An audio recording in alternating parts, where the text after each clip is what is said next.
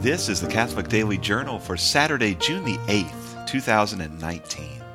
It's the feast day of Blessed Mariam Theresa of Kerala, India. She was born in 1876 into declining wealth, and she grew up in poverty. She was drawn from a young age to intense penance, and for most of her life experienced intense mystical visions, including the stigmata. Her home life was chaotic. Her father all but bankrupted the family. He was married several times. She was a result of the second marriage. Her mother had some serious issues.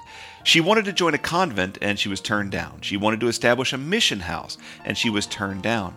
At one point, the local priest convinced the bishop that she was possessed, so she was made to undergo a series of exorcisms.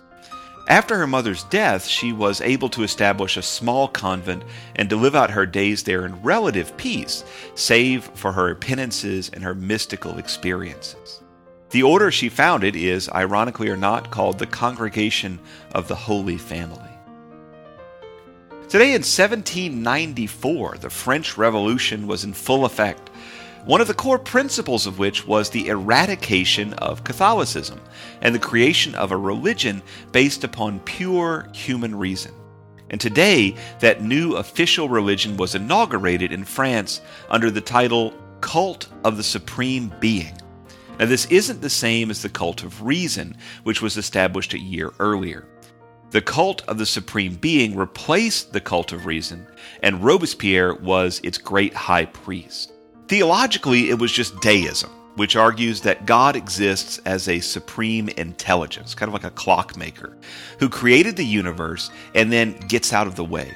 Now, this is basically the way that Plato understood the creation of the universe and the so-called demiurge. The tagline for this new religion, which was actually just neo-paganism, was "The French people recognize the supreme being and the immortality of the soul." Sharp listeners will recognize these ideas as the basis of Freemasonry, which was established primarily for the destruction of the Catholic faith. It began in Italy to wrest power in central Italy from the Pope, and it spread to England and then to the United States. And at its heart, this kind of religion rejects the loving mercy of God by rejecting that God has any interest in the events of human life. This is generally horrifying until you realize that if God doesn't care about us much at all, then He isn't bothered by our moral choices, and thus morality can be remade to my liking. And that's why the modern religious mindset of the Western world is what it is. Speaking of, today in 1949, George Orwell's famous dystopian novel 1984 was published. How's that for coincidence/divine providence?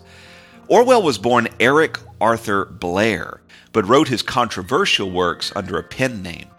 And that pen name is now synonymous with totalitarian and authoritarian fears. A society is Orwellian if it limits free speech, or the press, or, deplatforms people it doesn't agree with, or other surely fictional things. Orwell's work has given us a slew of neologisms, new words and phrases in English. The most popular being Big Brother, Thought Police, Newspeak, and Thought Crime. 1984 has been compared with Aldous Huxley's novel Brave New World, which was published 2 decades earlier and which touts the dangers of governmental overreach into society, culture, and daily life. Both texts predict the kind of life that people living in socialist Russia and China would experience, and those experiences validated the anxieties raised by Orwell and Huxley.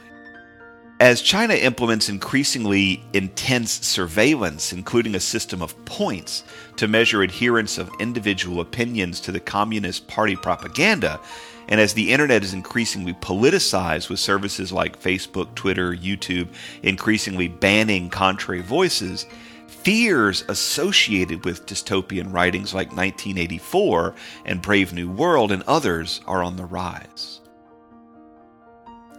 The Catholic Daily Journal is supported by listeners like you. For more information, visit CatholicUnderground.com. Until next time, be on the lookout for the Lord at work in your life.